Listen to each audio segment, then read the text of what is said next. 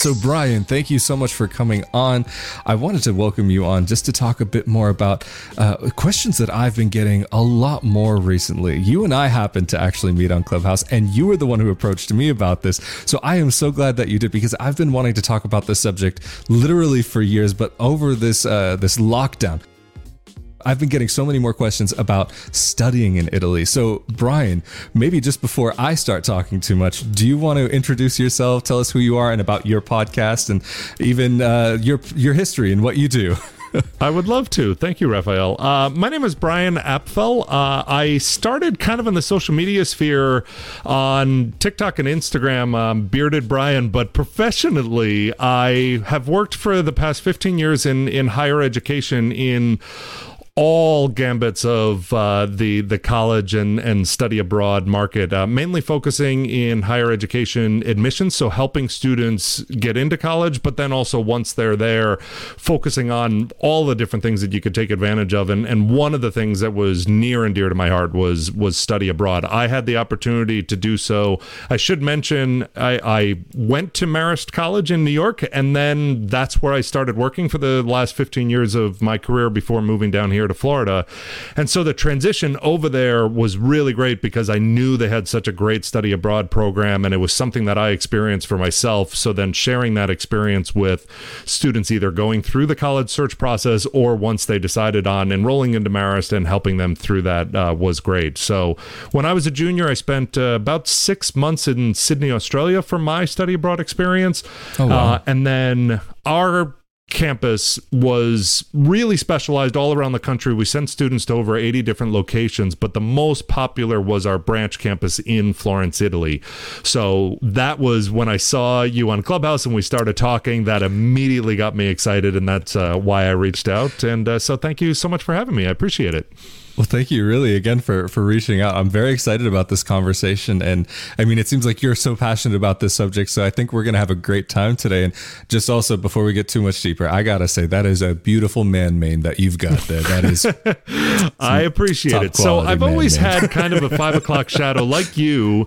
And then COVID hit and I was like, all right, let's see what happens and see how long this ends up getting. And it grew on me. Pardon the dad joke, but yes. Yeah, no, but I guess maybe the best place to get started, because you have experience with both high schoolers and college students, and maybe it might be worth to take this in order, because I do get messages from high schoolers as well as college students who are thinking about Italy, but also the parents that are involved sometimes.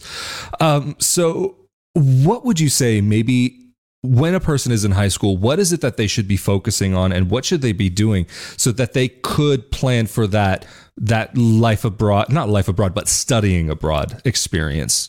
Sure. Let me say, first of all, is even just traveling yourself and trying to get some of those independent experiences. I started when I was very young. There's a phenomenal program called the People to People Student Ambassador Program, and you go for a couple weeks as anywhere from like a middle schooler to a high schooler, and you can go and travel. So I traveled Italy, France, Austria, Switzerland, all wow. throughout Italy, England, Ireland, Scotland, Wales, all before I went to college through That's those people-to-people student ambassador programs. So wow. just studying abroad and getting that abroad experience or traveling abroad is definitely a great place to start. But I would say in very simplest terms, because also financially that is not feasible for every family and every student to be traveling around the world while they're younger. So I would say the most important thing is independence and a willingness to try new things and experiencing new cultures. And so whenever I talk to a student that's first thinking about studying abroad, I honestly say start little, as far as go out to dinner in restaurants that you traditionally don't like, or go to a restaurant and order something that you traditionally don't order or you never tried before.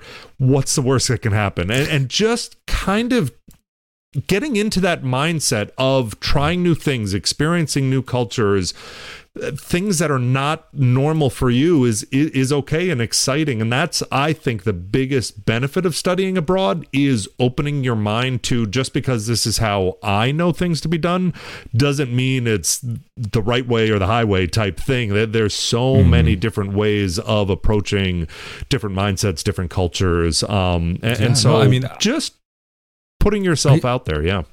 Yeah, no, I would totally agree with that. I mean, I can say even in my own situation that having had that experience of traveling younger did prepare me for some of the trials and tribulations of even living life abroad later on, and remembering those times being a teenager and a kid, like with these various situations that I had been through, and to kind of allow me to not have to go through that crash course when it would have been so imperative for things to actually be okay. Mm-hmm. Yep. I'll give you my favorite example. We were in Florence with a group of students, and this one student, when I first met her, never willing to try new things. And just, I like, a burger. I like this. I like that. And just not willing to try. And I would just beg her. I said, please, like, that's how you're going to get the most out of this experience. We are only in Italy for 2 weeks. Please just try stuff out of your comfort zone. And little by little she would, and she would start getting more confidence. And so we took a day trip to Cinque Terre, which, if you've not been, I could talk about that area of Italy for hours. I love that area. But there was a beautiful restaurant right on the water, and she was looking at the menu, and she saw a calamari salad. And so she said, oh, I like fried calamari. Is it kind of the same thing? And I kind of warned her. I said, it may not be fried, so you may actually see the kind of rubbery rings, but it'll be basically the same taste and flavor and stuff. And so she said, all right, I'm going to try something new. I'm going to try this. I'm going to get a calamari salad. That seems like a good, safe test. And so I was very proud of her. But it came, and it was a salad with the full, like, octopus on, like, head, eyes, tentacles. Oh, wow. Everything. That's jumping in the deep end. That's Her like face, really like, out there. just dropped. And I said, okay. So I said, let me get the salad. And she, like, looked away, and I cut it up for her, and I, like, took the head off, and I cut it up so it looked a little bit more like calamari rings and stuff, and then gave it back. And she ate it, and she loved it, and it was great, and she was so proud of herself. But man, I was like, oh, I really threw her under the bus with trying something new there. Oh, poor kid. Wow. Oh, Yeah, no, I because know. I mean, calamari, like, especially when it's not fried, that's really like it doesn't, I'll admit, it doesn't look the most appetizing. I like it, but Yep. I kind of do have to psych myself up sometimes to eat it. Fried, Yeah. no problem at all. Right. I was proud of her. She did it, and she liked it. It was great. Yeah, no, it's delicious. I mean, even like having gotten used to that one dish, because there will be that like a jump off position, that jump off dish that kind of gets things started for you. And even from there, I explored octopus and found out that I enjoy that same type of octopus salad on a piece of bread. Not that I have it so often, but once you start, then it just, your world starts expanding more and more. It leads from one thing to the next thing to the next thing. And it's such an important thing when you're living abroad or even studying abroad, especially I would say even more so when studying abroad, because you can end up in this like little bubble, your educational bubble, that you really have to fight and push that much more to make sure that you experience what you can while you're in that place, especially if you're going to be there for such a short period of time. Absolutely. And then the other theme that I just briefly mentioned, and students can translate this however they want, but just independence, like proving, like especially when you're applying for these programs, showing that you're not a sheltered person that can't do anything without mom and dad. And however you define that, it having a job or even just traveling to and from school on your own. Like I took a bus and a train in order to get to school, and it served that independence. And so figuring out ways that you can push yourself to be more independent, and then also prove that independence when you're looking to apply for programs or colleges or whatever the case might be. So is that actually the situation in some cases where you didn't see maybe at least a minimal level of independence and you would actually refuse that application? To be honest, yeah. Just being, especially for a semester long or longer, we had anywhere from 3 weeks to 4 year study abroad experiences. And depending upon the length of the student's choice, we would really look at, are we confident in their independence? And we would do an interview, and even just questions, again, like basic, have you had a job, or tell me about your job experience, or whatever. You could quickly gauge a student's level of independence or confidence in being alone and independent and being in a foreign country. So obviously any of those, a lot of high schools do like high school abroad trips or whatever, even if it's for a short period of time. And even just those experiences of going without family and stuff, it builds your independence significantly. Yeah, I mean, I definitely agree. I mean, it's something that I definitely wish I had participated in. I don't know if I would have necessarily been ready for it in high school. I'm definitely glad I was able to travel with family at that age, but it's a very interesting point. And to also recognize where you're at. And of course, at a younger age, it can be a little bit more difficult to recognize that just because of the lack of life experience. But I'm curious also, academically, how does that play into this application process? So it'll vary pretty significantly from program to program, and again, what you're trying to accomplish. So for example, that summer program that I ran for high school students, their academics was really just to make sure that they were taking one course over the course of the 2 weeks while they were there. But what was nice was they were specialized programs in the students' interest. So, for example, students can choose studying fashion in Italy, which is one of the hubs of fashion around the world, or they can take art, or we had a interior design course. And so it was more about learning their level of interest in that topic, more so than their quality of education, to be honest. Meaning, let's say a student just was not an all-A type student, that was okay, as long as they had the passion for what they were studying in that specific program. So that's another good thing to keep in mind, that there are some programs that are very specialized in an academic area, and maybe those would be easier to get into if you are a lower academic student than a traditional full semester, full course load study abroad so would that same also go for a university student? Like that same, so that's the rule of thumb, even from high school through university, that there will be these various programs that may be geared towards different types of students. Correct. And let me give you another example. One of the great programs that we had is we had summer or spring attachment programs. And what that means is you take a 3-credit college course in the States at your institution. So for example, one of the courses that we offered was like an environmental science, biology type course where students were studying, they were actually studying the migration patterns of humpback whales was a big study area at the time.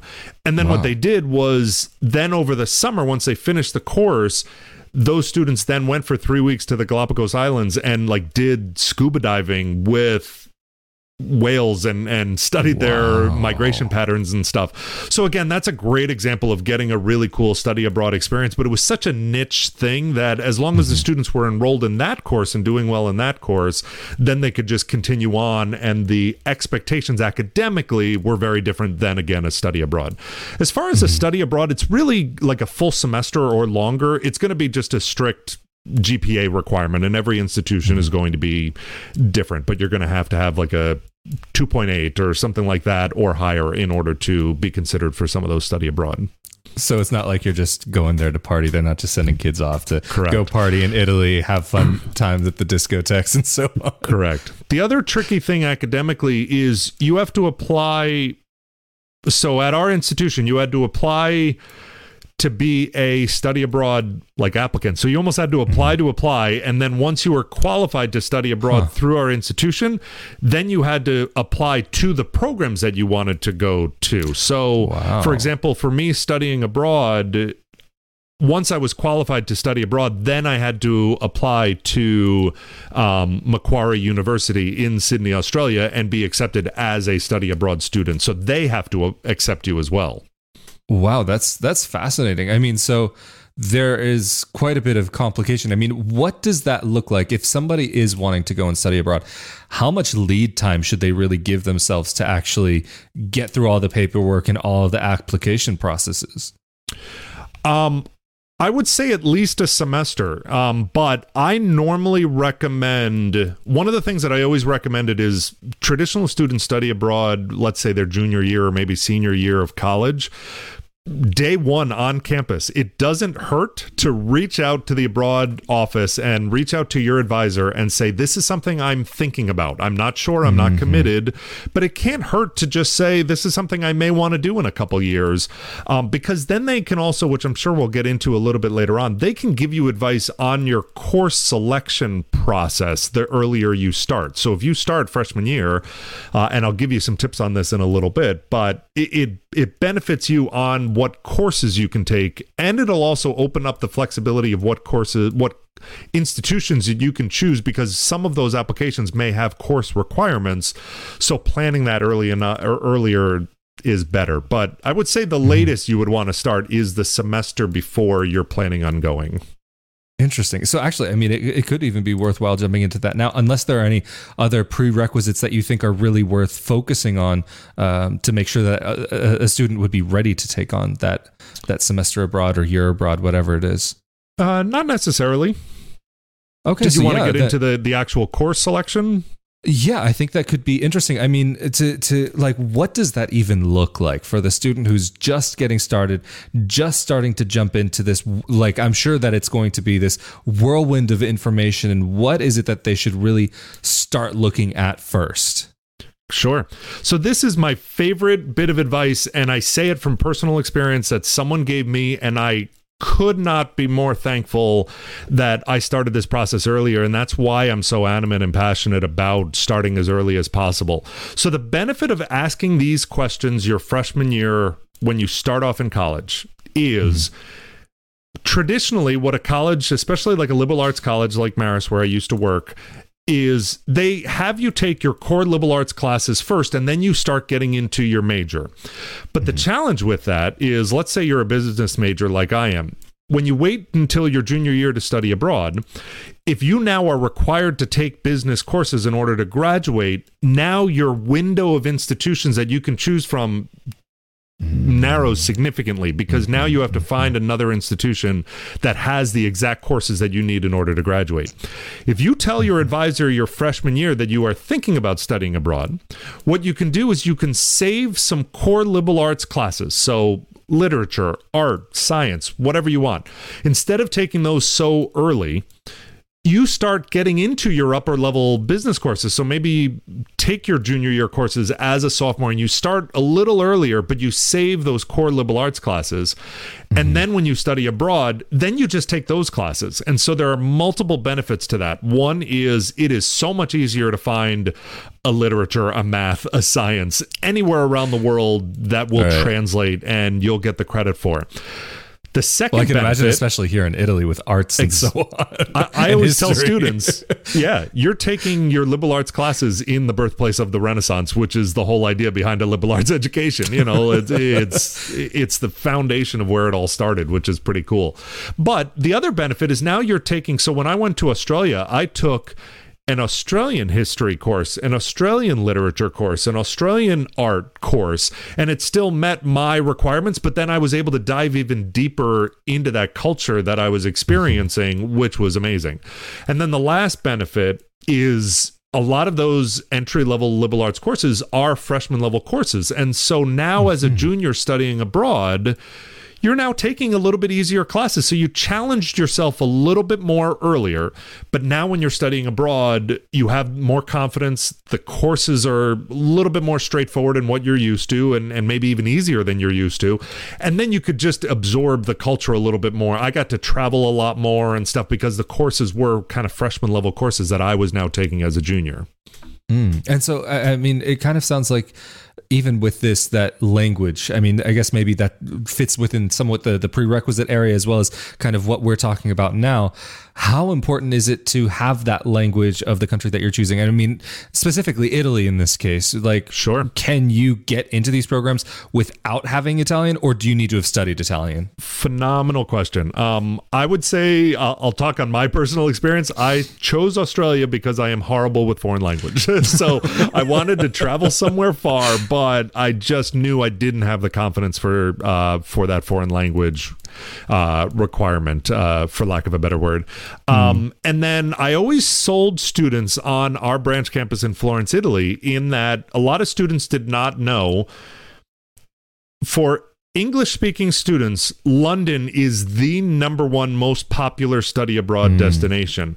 But Florence, Italy is number 2. It is the second most popular study abroad destination for English-speaking students. So if you've never been to Florence specifically, it is a very, very student-friendly and a very English-friendly city. So I always told students, if you wanted to experience a foreign language, or maybe you're of Italian descent and you have basic knowledge of Italian, then going to Florence is phenomenal. But if you are really looking to advance your foreign language skills, then sometimes I don't recommend Florence, Italy, because sometimes the Italians over there don't have the patience. They just go, yeah, I speak English. Just let's move it on and let's just talk English. And so sometimes the students are like, no, I'm trying to challenge myself. And the Italians thought they were doing it as a favor of like, no, I'll speak English so it'll be easier for you. But the students were really trying to test themselves, but we're struggling because they just spoke English so easily. So that would be my advice. If you choose a major city, you're gonna have less expectations to really know the foreign language very well. But if you want to really immerse yourself, find an institution that is a little bit outside the city, that maybe the people are less likely to be speaking English, and then it challenges you and forces you to experience the foreign language a little bit more. That's a fantastic point. I mean, even I used to live in a city or just outside of a city called Bolzano, and there were a lot of English speakers there. And actually, they did have a requirement for some courses to speak in English, but more often than not, I can remember having experiences there where it was just like, you have to speak either German or Italian. Right. They didn't even like give you, I mean, other than outside of the university, at the university, there was that requirement, but still, like when you're going through that day-to-day life, if you need to go buy yourself some vegetables or go to the supermarket and so on, maybe even in some cities you'll find that as well. But the larger the city, more often than not, you'll find more people who can speak your language if you're a native English speaker. Exactly. Was that Vorzano with a V? Bolzano with a B. Bolzano. Got it. At first, I thought you said Panzano. I don't know if you've ever been there in Italy, but that is one of my favorite cities. There's, you should look it up if you're traveling. I don't know where it would be in relation to you, but there's a butcher. He's known as the Butcher of Panzano, and if you've ever read the book Heat, he is the butcher in that. He is world renowned, and you can go there, and it's this little tiny butcher shop. I could talk about him for hours, but it is 100% worth a day trip, depending upon how far it is from you, to check out the Butcher of Panzano. Yeah, I mean, this is one of my favorite things that I love about Italy is that, yes, we have supermarkets here, but you also have those little stores that you can go to, and it's just the vegetable guy, the meat guy, the fish guy, whatever guy you want, you can have a guy here in Italy. And what's that one show, How I Met Your Mother or something? Barney Stinson had a great point. You gotta have your guy, and in Italy especially, you've gotta have your guy. It's such an integral part of lifestyle. Absolutely. And it's so fresh. That's the biggest difference you can make the exact same dish with the exact same ingredients, and it just will not be the same here in the States compared to Italy. I mean, you could just get a piece of bread with a piece of cheese and a tomato on it, and it's just going to blow your socks off. Oh gosh, I can't even tell you. Like, one of my favorite things in this country is just the simple sandwiches that they do with just bread, cheese, meat, nothing else. Super simple, super, like, nowhere else would I eat this. But in Italy, for whatever reason, it is like just out of this world. It's unbelievable to me. But I guess maybe getting back more into some of the selections or even various aspects of this process, what are some of the other things that students should really keep an eye out for, or maybe even from your experience that you've seen where students can go wrong with making their selections? Sure. So similar to what we talked about early, time is key because it is a long process. There's a lot of steps along the way that you just have to be cognizant about. And to be honest, I can't tell you how many times I can't tell you how many times I've worked with a student that had to rush through and try to get their passport because they did all this planning for studying abroad and then they forgot about their passport, or they forgot that maybe they have a passport and it's going to expire midway through your study abroad experience. And so you need to be thinking about that stuff and applying, as early as possible. So definitely, I think the biggest things to be planning for, especially as you get closer and closer to your study abroad, is, the passport, visa stuff, which we can talk about if you wanted. Travel insurance is a big thing that we can talk about as well. And then another big question that a lot of students have is money and cell phone and getting a job. If there's jobs, those are another three big key things that I would make sure you're looking into. How are you going to get money, a credit card, debit card, how are you going to handle that process while you're overseas, your cell phone, stuff like that. Yeah, so actually, I guess that would be a good place to start with the visas, because I know Italy, just from experience, can be very strict when it comes to doing visas and all that. And it's not like you can just get it once you're here. Right. So is it the type of thing where you would send students here on a tourist visa just because it was easier, or did they really need to have a student visa to actually get over here?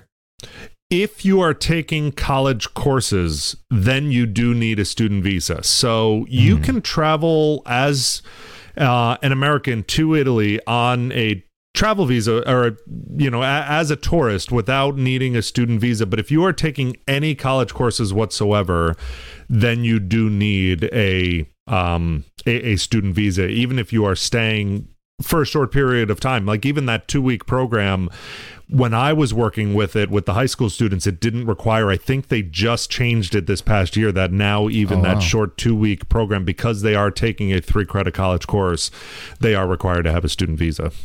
Oh, that's fascinating. That's something I didn't even know. I'm assuming that's something that's required by the school, or has that been actually one of the requirements for Italy, from the government? For Italy. Oh, wow. So that I was not aware of. Fascinating to hear about that.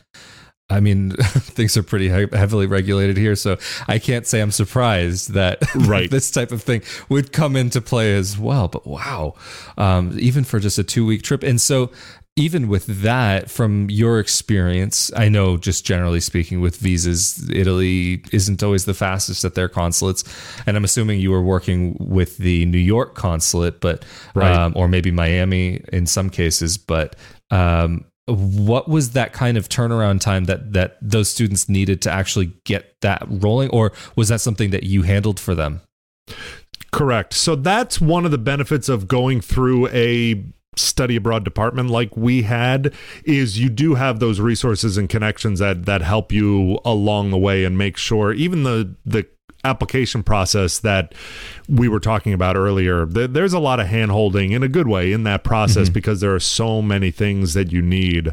I normally say, especially if you're doing it independently, for some reason maybe your institution doesn't offer those resources, latest I would say is you need to schedule your interview for the visa like at minimum 4 weeks in advance. So I would start the application process even earlier.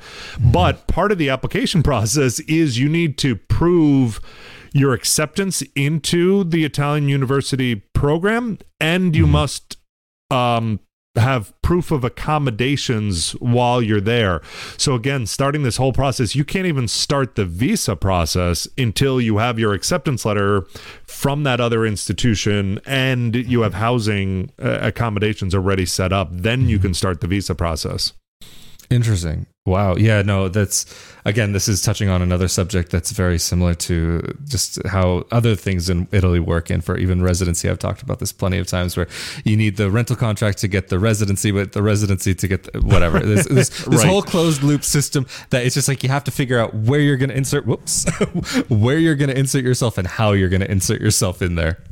It's to be honest, overwhelming, and I would not recommend doing it by yourself. Hopefully the students that are listening that are thinking about studying abroad do have those resources at a university or at, high school, or even graduate schools offer great study abroad experiences and internships and stuff. And if that's something that I would say, if that's something, especially if anyone's listening that is a high school student or maybe a parent of up and coming students, identifying schools that have strong study abroad programs, even if you're not 100% sure, because let's say they're young now and they're not really considering study abroad. By the time they get to their junior or senior year of college, those interests may change. And so picking an institution that has those resources handy just in case is definitely a benefit. That's a fantastic point. I mean, especially with young kids and even people in their early 20s, they sometimes have no clue where they want to go, what they want to do. I mean, I'm also speaking from experience here. Like, I had ideas of what I wanted to do, but then discovering them as you go along, you can change that path ever so slightly. And sometimes that can have a little change at the beginning of your journey can have a massive effect on where you may end up at the end. Absolutely. And so even when you were going through this process with the students, did you see that there were many cases where there were people who would get so far into the process and then just kind of drop out? Or was it most people that were, if they were starting that process already, that meant they were pretty serious? Good question. I would say both, meaning because we encourage students to start earlier, there were students that would come freshman, sophomore year and just ask questions and then decide, all right, this isn't for me. And I loved that. I'm glad you asked and I'm glad you tried. And if you found other things that were a priority over the course of your, 4 years of college to accomplish, then so be it. But I would say once a student really starts applying for the institutions overseas and stuff, they're pretty serious at that point. Honestly, the challenge, and this is why we talked about that independence earlier, what does happen a lot is the homesickness, that students go through this whole process of studying abroad and then get out there, and then 2 weeks in they want to come home because maybe they just are homesick and they weren't expecting it to be as overwhelming as as it can be. So that's the biggest thing that we not fight, for lack of a better word, but that's the biggest thing that we try to avoid. And that's why the programs are so selective and they have these academic requirements. Is the last thing that we want is you putting all this time and effort into a program like this, getting over there and then wanting to come home. So, I mean, I guess even getting into those first stages of, like, once you've finally gotten on the plane, you've arrived. I mean, of course, we're talking about a post-COVID world, or a world where we figured out how to get up, at least past it enough where things are somewhat normal. Right. What would that look like? I mean, considering how things have been, what would that look like for those students, those first days, those first weeks, those first months? And if they even did feel homesick, is that an option for them, or do they really not have that option at the end of the day? Yeah. So starting right off on day one, when you're ready to fly out, one of my bits of advice, and it's one of my told you so's whenever I talk to parents, there are two options in doing your travel expenses. One is doing it on your own and finding the cheapest flight and the most convenient for your family, or what a lot of study abroad programs and institutions do is do like a group travel, and a lot of times they end up being cheaper or not that much more. That, like, we would work with a travel agent, find a group rate, and then all the students traveling to Italy, for example, we would put them all on the same flight and fly them all out there together. And every single year I told families, even if you find something a little bit cheaper and you save $100 or whatever, it is not worth it, because these students that don't know each other, day one getting to the airport at JFK in New York or wherever you're flying out of, that immediately creates that cohort. And I've seen the students that by the time they land, they've already developed that, okay, I don't know anyone, you don't know anyone, we're both from this institution studying abroad in Italy, let's sit together and talk and hang out, and they become really close. And then it creates that support system right when they land, as opposed to the other student that, or what some families do, which I normally recommend against for this same reason, is what some families do is they plan a family vacation prior to the study abroad experience. So let's say I'm studying abroad in Florence, Italy. My family will do a family vacation the week before, so we all get acclimated and my family can see the campus and it's a lot of fun. And in concept, that sounds great. But then what happens is two things. One is now that cohort arrives, that they all got to know each other because they had that vulnerability together that you didn't. And so they do get a little clicky sometimes, and it's a little harder to kind of join that clique if you're there already. And then the second thing, and it sounds like a little thing, but it's a big deal, that jet lag when you're flying out there, the first couple days when those students are coming over and getting used to the time difference and stuff, at least they're all in it together and they're all kind of on the same biological schedule, so to speak, with that time difference. But you that have been there for a week with your family, now you're like, hey, it's 8 a.m. It's exciting. Start a new day. I'm excited. Why are you napping? You know, and you're just off with those students. Wake that you up, may we've have got way the Ponte more energy Vecchio to see. Exactly. And so a lot of times those students that do that family thing have a harder time in the transition, which is ironic that the family is doing it for the exact opposite reason. So what I always encourage is do the opposite. Have your family meet you at the end of the program, and then you spend a week together so you could show them all the cool things that you've experienced. You have the confidence to show them around the city on your own, and you become the tour guide, and it's super cool. And that is a way more fun, rewarding experience than the other way around.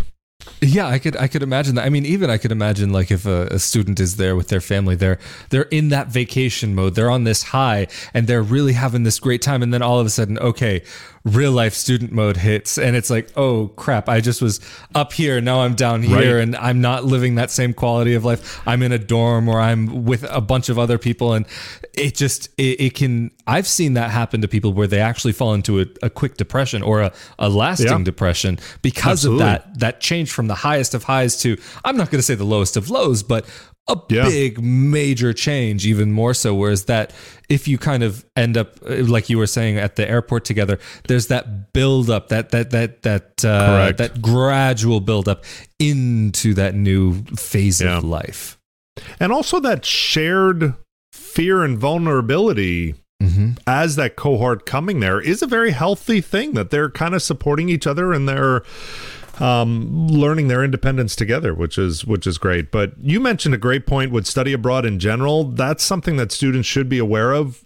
I think culture shock is way more prevalent when you return. The reverse culture shock is actually much harder for a lot of students. And we had a lot of support systems back at our previous institution to help students coming back from study abroad, because that was hard.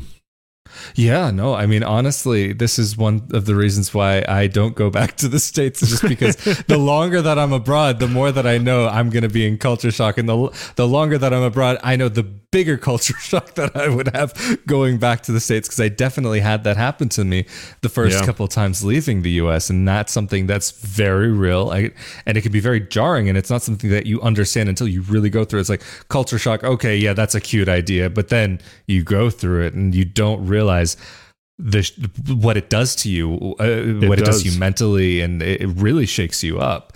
It really does. And I did not even know that existed until I myself came back from study abroad. And I agree with you 100%. I brushed it off as people mentioned it because I was like, whatever, I'm familiar with my hometown. Why would I be freaked out coming back home? But it does happen.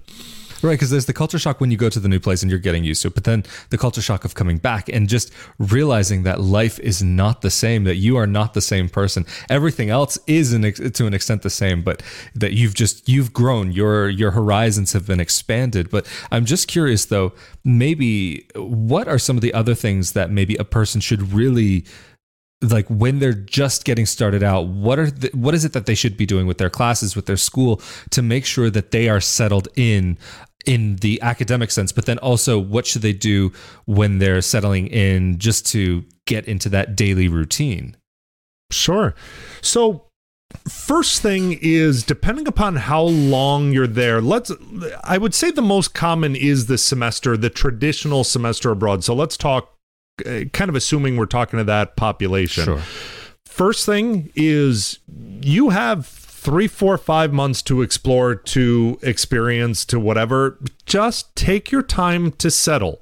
Similar to moving into a new dorm room or whatever, you unpack, you set stuff up the way you want it to set up. And so you may have friends that want to hit the ground running and start partying, and especially for college students that like the drinking age is a big deal, that it changes from being in the States to 21 to, now you're legally allowed to drink in Italy or wherever you decide to go.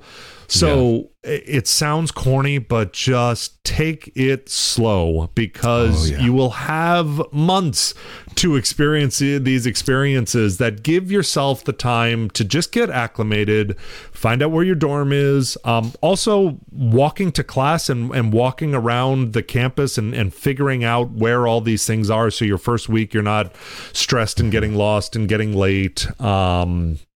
Stuff like that, and just making sure you have kind of all of your books and stuff.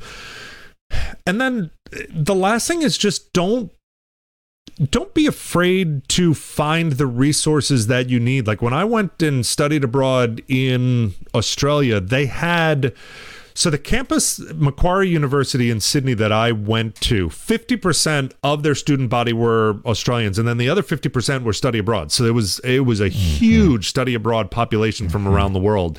And so they had a study abroad office that was the opposite of what I was used to. Our study abroad was to send students out. Theirs was resources for the students getting there, and taking advantage of those resources is really important, and just kind of getting acclimated. And having said that, every institution hopefully will have some sort of orientation. Ours definitely did. And there are some programs that are required and some that are optional and could be helpful. Take advantage of all of those. You never know, and some of them may sound corny, but just the more confidence you feel as an individual, the more you're going to get out of that experience. Mm-hmm. And so I guess even just to take it in a slightly different direction as well, kind of veering off from what we were just talking about, there's also that transitional period, not only for the student, but for the parents as well. And so even during that first period of time, or even as it's going on, what is it that the parents should be aware of for themselves or for the students? Emergency situations, what should be some of the things that maybe parents do to be prepared but not over-prepared? Sure. So let's start with before you go. I would say if study abroad is going to be your son and daughter's first big independent experience, meaning they've never gone to summer camp, they've never, maybe when they went to college, they commuted and they didn't go away, then that study abroad experience is going to be hard for both of you. It is going to be hard because they don't have the independence that they need, but then you don't have the confidence in their independence that you're going to be worried sick. And so part of that independence that we talked about earlier is also for the parents to make them feel confident. Okay, I know that my son or daughter going off to a foreign country is going to be safe. They're going to be smart. They've experienced being away from home. And so, especially whenever I met with parents for that 2-week program with high school students, that was one of the biggest selling points that I would tell them is if they are even considering a full semester study abroad experience, wouldn't you rather know as a high school kid they spent and survived 2 weeks by themselves overseas as this kind of short test, type thing. So trying to find those, again, summer camps and stuff like that, any opportunities where you can let them go and be independent is really important. Also, this is a very sensitive topic to talk about, but have you heard the term helicopter parents before? Yes, I have. So working in higher education, I'm going to even push it a step further. So for those of you that are listening that don't know, a helicopter parent is a parent that hovers and watches and oversees everything that the student does and is involved in everything that they do in life. There's a new term that is coming out now. It's called the lawnmower parent, where unlike a hovering parent where they kind of watch over, parents now are literally lawn mowing and plowing. So let's say your kid has a scary jungle or forest that they have to, navigate through. The parent is going ahead of them and mowing it all. So the kid just has this nice, beautiful paved path in front of them. And so a lot of these students, to be honest, don't understand hardship and don't understand independence because everything is not only done for them, but they don't even realize how much is being done for them because they're walking down the street going, look, I'm independent. I'm walking down the street. And you don't realize that it's because your parent paved it in front of you. And so I bring that up as a very sensitive topic of letting go and kind of cutting the cord, so to speak. And when I can't tell you how many conversations I had with parents with that 2-week program where they would say, well, can I come visit or can I go for the 2 weeks and live close by just in case something happens? Right. And honestly, some parents did do that. I couldn't stop them. And so there were some parents that for 2 weeks got a hotel and they traveled around Italy, but just to be there in the same city with their student. And talk about limiting your kids' independence, even just the confidence of being overseas. Are they really getting the same confidence that the other students are, knowing that mom and dad is right around the corner if they actually do need them? And so, especially with a short-term program like that, if your family has the opportunity to take advantage of, again, a student ambassador program like I did, or one of those short-term programs, do it, because as a parent, it also gives you the confidence to cut the cord and let them go and experience and try new things. So it's not easy, but hopefully you have built that maturity and confidence that by the time they go, you can just let them go and let them experience it on their own. Try not to hold hands. And one of the best ways to do that is we talked about all of these different things that you have to do in this application process. Make them do it on their own. Do not call the embassy on their behalf. Do not print out their passport application, and let them fill it out or deliver it to X, Y, and Z. Make sure they're doing what they need to do, but make sure they are doing every step of the way on their own. That's an amazing And then the point. last advice for parents that I would have is the finances. I was very grateful that my parents helped me financially in like the flights and stuff like that. But all of my spending money, they were like, that's on you. So if you want to experience as much as you can and you're going to need spending money while you're out there, you better be saving up in advance. And that gave me more appreciation for the experience, knowing that every penny that I'm spending while I'm out there is my money that I had to work really hard. And again, going into that starting early, for years, I was working these jobs and saving money, knowing that study abroad was in my future and I wanted to make the most of that experience. So even any of my day trips or flights within Australia, I paid for all of that stuff on my own, and so I appreciated it more. So again, that it feels like independence is a big theme of this conversation, but financial independence for these students and parents, helping those students develop that financial independence is a big deal as well. That's no, it's such a huge point, and thank you for bringing it up. And I'm glad that it's been such a focal point. I'm also just curious because you were mentioning also even regarding the financial side of things. We kind of briefly touched on it earlier, but regarding if a student is coming here to live in Italy, not to live, but to study here in Italy, I know that there are a lot of restrictions on work. But from your experience and what you've seen working in that field, what has been the case with your students who've been needing to work to be able to support themselves and get by while they're here? Yeah, good question. So that is definitely something, especially you said the word need. If that is a requirement as part of your experience that in order to do this, I'm going to need to work while I'm over there, you're going to have to ask those questions early because every country is going to be different. For Italy, you can get a student job. I think it's a max 20 hours a week, and you don't need a work permit if you are a UK resident, but if you are not, then you are going to need a work permit. And so we did employ a lot of students over at our branch campus over in Florence, Italy. And the benefit was we had a branch campus over there, so we needed students at the front desk that spoke English and and also were familiar with our brand, the Maris brand over in New York, to help students with the transition over there. So there are definitely employment opportunities. Again, I think even with that, there was a max. I want to say it was 20 hours a week. So that's something you also have to be cognizant of, is as a student on a student visa, don't expect to be able to get a full-time job. I think that would be either impossible or very unlikely. Yeah, no, I mean, I know for a fact it's just to begin with, when trying to find a job here as a student, it's very difficult to begin with because it puts the employer in a tricky position. And then also, I mean, the whole idea of a student visa at the end of the day is to go and study, not to go and work. Right. And I can't tell you how many people have contacted me saying, hey, if I get a student visa, can I work 50 hours a week? I'm like, excuse me? It's like that 50 hours a week, you might want to rethink what you're doing with those 50 hours if you're coming here to study. I mean, for people though, I do understand that it is necessary, especially as a student who has not started getting into that part of your life where you're really financially comfortable. That working is a necessary part of life, and I'm not knocking that at all. But even with that said, you gotta keep your expectations real. Absolutely. I would say if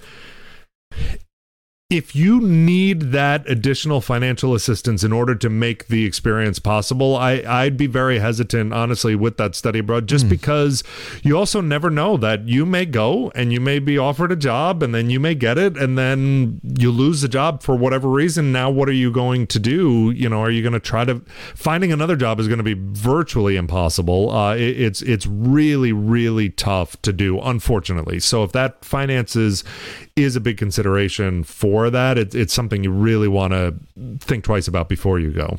Yeah, no, that's a fantastic point. Although I am curious though, even say regardless of the financial situation, maybe somebody is having a tough time, they're having a tough time either acclimating, or they're going through culture shock, or they can't understand their teachers, or their teachers can't understand them, or they're going through all these types of situations. What should be the first thing that they do? Do they reach out to their school in America, to the local school? What support systems are normally out there for a student who would be as part of a program? Great question. So let's break these up into two categories. The first is the first couple weeks that you're there, because that honestly is very different than the longer term problems that you're going to be having.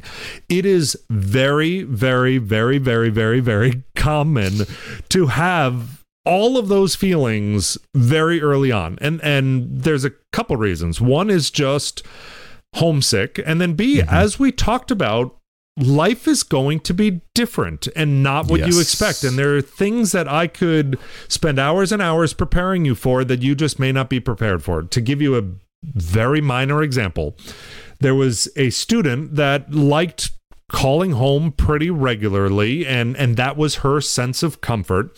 And in Italy, it was a beautiful, I don't even remember, hundreds of years old, I think it was like a monastery converted into a dorm residence hall in Florence, Italy. If you've been to Florence, every building is hundreds of years old. And so the walls were really thick, stone masonry. And so Wi-Fi is just not what you're used to at home. In the States, you walk around and you have Wi-Fi, and you're in your house. Maybe you need an extender here and there, but you're going to have Wi-Fi. And it's just not the case in Italy. Like, it's just the signal is not going to be as, maybe the technology is not quite there in the building, but it's also just how old the building is that getting through that concrete masonry is going to be impossible. And so she felt really insecure for a while because she was expecting being able to close her room in her dorm and be able to FaceTime at home, and that wasn't a reality, and she was really scared and nervous. And eventually we found a workaround that she woke up a little bit early and set her alarm and went into a common area that did have good Wi-Fi, and we set like a schedule. So, okay, this is Mary's private time in the common area to go in, and we set up like a sign up if you wanted to go in there and kind of FaceTime at home, or if you didn't really care about that privacy, just go and sit out in the hallway where you had better Wi-Fi or whatever. But you have to make those adjustments, and so being prepared to make those simple minor adjustments. Or I'll remember there was another student, Raphael, I don't know if you experienced this, but my wife in Europe, dryers are not all that common, and so you have washing machines, and normally you then hang your clothes out on a line and you let it dry. And it was amazing that this one girl who was studying in that fashion program that I was mentioning earlier, that was like almost a deal breaker for her at first. It was just change was hard for her. And she was like, wait, what do you mean? I can't dry my clothes. I was used to, I do laundry every day and this. And so I bring up those stories just purely be prepared for change, be prepared for uncomfort and stuff that is just different than what you're used to. And knowing that difference is not bad, it's just different. And so again, I bring all this up that the homesickness and the culture shock that you get the first couple weeks, I always tell students, if you're there for a semester or longer and you get homesick and you want to come home, my one bit of advice is please just try for another week. Let's give it another week. Let's stay in contact. Let's communicate regularly, but please don't consider leaving at least for another week. Then another week, let's have this conversation again and see where we are. So I'm not saying no, I'm not going to send you home if you are really that homesick, but let's just try it. And 99% of the time, once they get through that first 3, 4, 5 days, then good luck getting them to come home at the end of the program. It's amazing how different that experience is. So that's one. Then the bigger picture is, let's say you're really having those problems longer term. Hopefully you have developed a relationship with the study abroad program at home is probably going to be your best resource, because unfortunately, when you're out there, you don't know those people. I would still try, reach out to advisors or reach out to the faculty and have a conversation one-on-one with what you're struggling with. But more often than not, your campus back at home is going to have relationships. So, for example, every institution that we send students to for study abroad, we had a long-term relationship with that institution.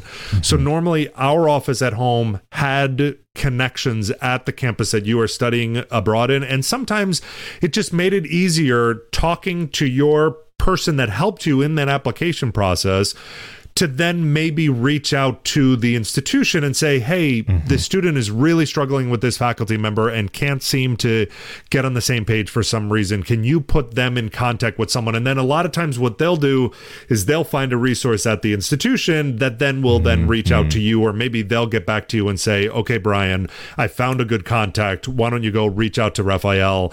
He seems to know what you're going through and might be able to give you some, advice and guidance and stuff like that. Interesting. I mean, maybe before my next question, is there anything that you feel like maybe we haven't touched on that you think is really worthwhile diving into in this whole area of studying abroad? No, other than a shameless plug of do it. Figure out a way to do it. For those of you that are on the fence or trying to do it, don't let these conversations intimidate you. Yes, it's a long process. It's a long, whatever, but I always tell, and Raphael, you and I talked about this before we started recording, even that 2-week program, especially for the parents that are listening, I always told parents, the kid that you drop off to me and I take over for this 2-week program in Italy, I guarantee I'm dropping off a different person that you won't recognize, in a good way. Their independence, their maturity, their confidence level, all across the board will elevate. And I remember there was a father that I met. We also had a freshman Florence experience program where students can do their freshman year over in Italy and then come back and do the rest of their 3 years back here in the States. And I met a father that went into tears telling us about how that changed his daughter. And he was like, she was always confident. She was always a good kid. But oh my gosh, her maturity level and stuff when she got back from this program. And I have often told parents that if I put you in the room with 2 different people, one has study abroad experience and one does not, I can almost guarantee you'll be able to tell the difference between the two, regardless of how long they went or where they went or whatever, that there is a professional development and growth in that change. And the other thing is the professional development as far as getting jobs and stuff. Employers know that and are looking for that, and they know that having a broad experience on your resume, it immediately in that one line tells that future employer about your maturity level, about your confidence, about your willingness to try new things and think outside of the box. That one bullet on your resume tells a whole story to that future employer. So it is a life-changing experience that I can't speak highly enough about. That's amazing. You know what? I think it's time, though, we get into just a question that is probably going to scare and make the parents feel also a little bit better, but then also really excite the possible students, but then also make them also a little bit scared.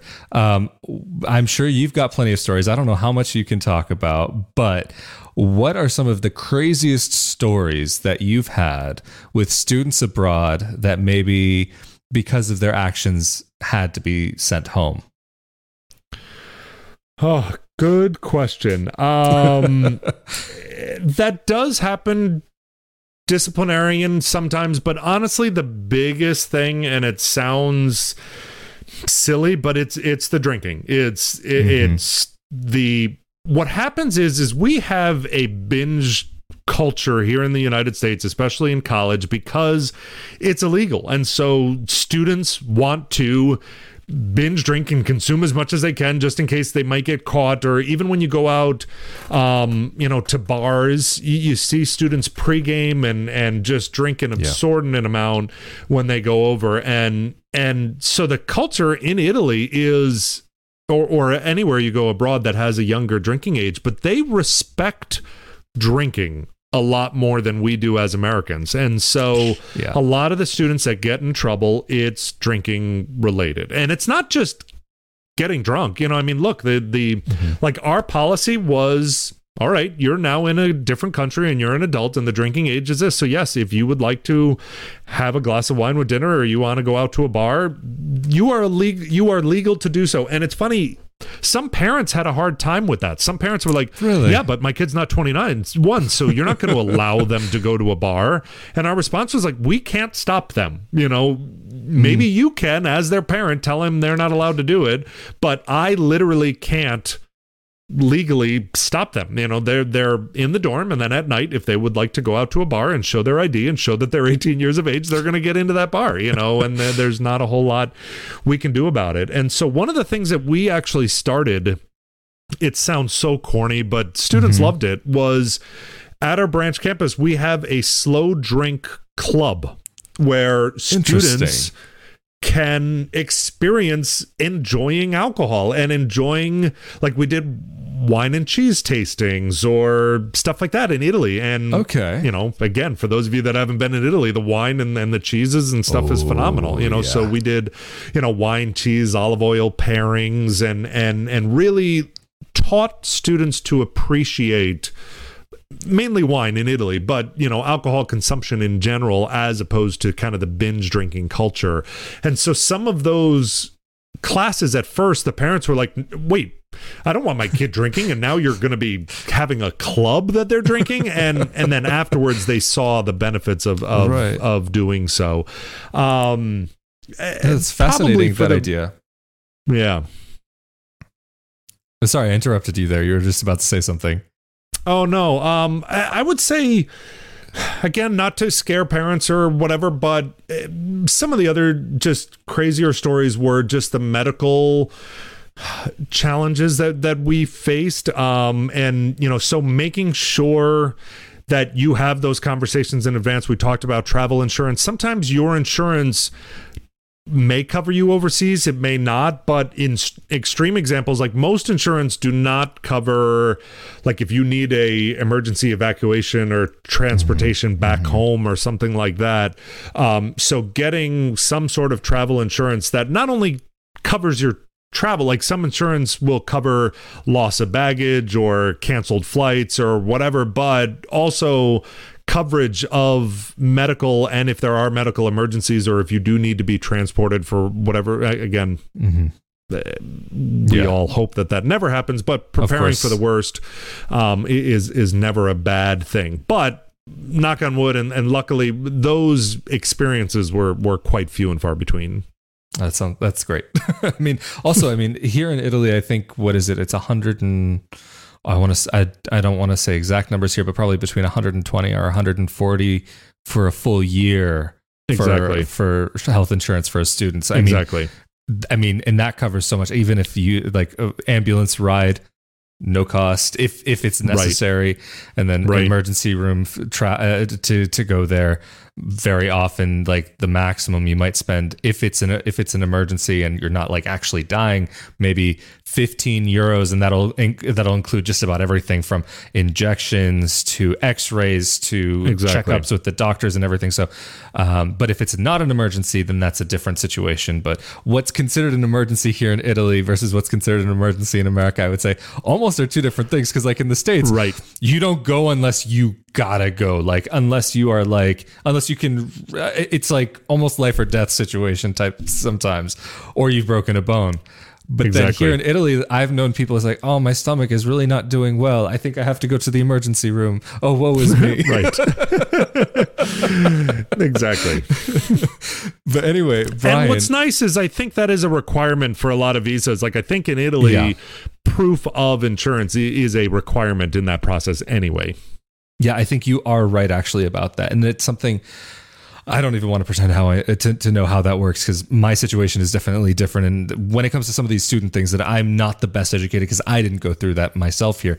But that's why I wanted to bring you on, is because you've had this experience actually working with students coming out here to Italy and guiding them and working very closely with all of these different programs. So Brian, really, thank you so much for taking this time to talk about this. And if anybody wants to find you online, listen to your podcast, or reach out to you, how can they do that?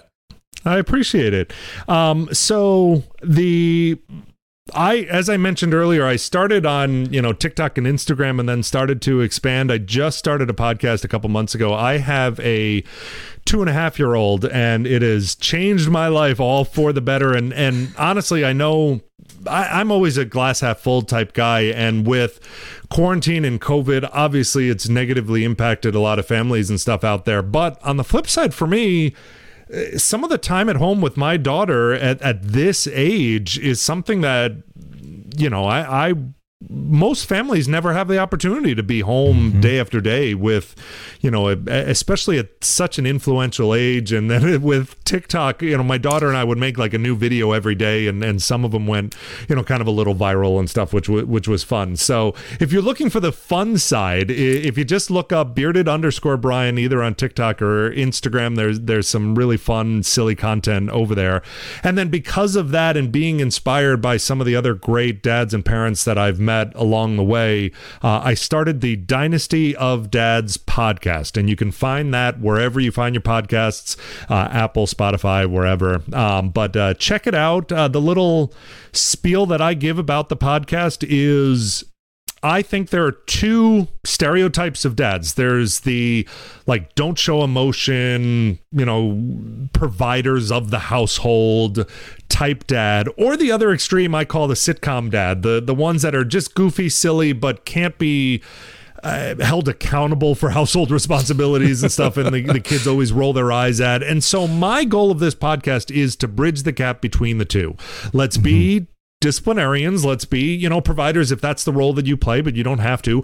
But also let's roll around on the floor with our kids, and my daughter does my makeup or nail polish and stuff like that from time to time, and fully embrace it, and willing to be very emotional with my daughter if the time calls for it. And I try to overly say, I love you, I'm proud of you, and all of that stuff. So really trying to redefine kind of the modern dad, and a lot of the stuff that we're talking about. Like for me, I can't wait for my daughter to start getting these abroad experiences, especially her mother being, from Scotland originally. She's already been to Scotland and France. So we've already checked off 2 international experiences, and she's only 2.5, and let's keep them coming. And then I can't wait for her to experience some of these trips on her own and gain that independence that we talked about. That's awesome. So thank you again, Brian. Like, it's really been such a great conversation with you. We'll definitely have to do this again sometime. And I would love that. Thank you. Yeah, no, that would be great, of course. And so thank you so much again. I appreciate your time, and we'll talk soon. Later. Thank you, Raphael. It was a blast. I had a lot of fun, and hopefully we'll talk again soon.